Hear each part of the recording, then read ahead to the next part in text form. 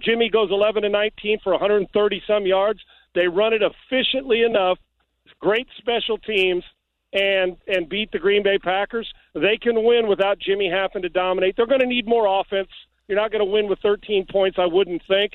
I like their substance. I like their front seven. I like their multiple offensive formations. As long as they don't give up chunk plays on defense and Jimmy makes those easy throws and they stay in rhythm, I like the 49ers going into the game. I'd take the under in the 49ers. I think the 49ers are going back to the Super Bowl.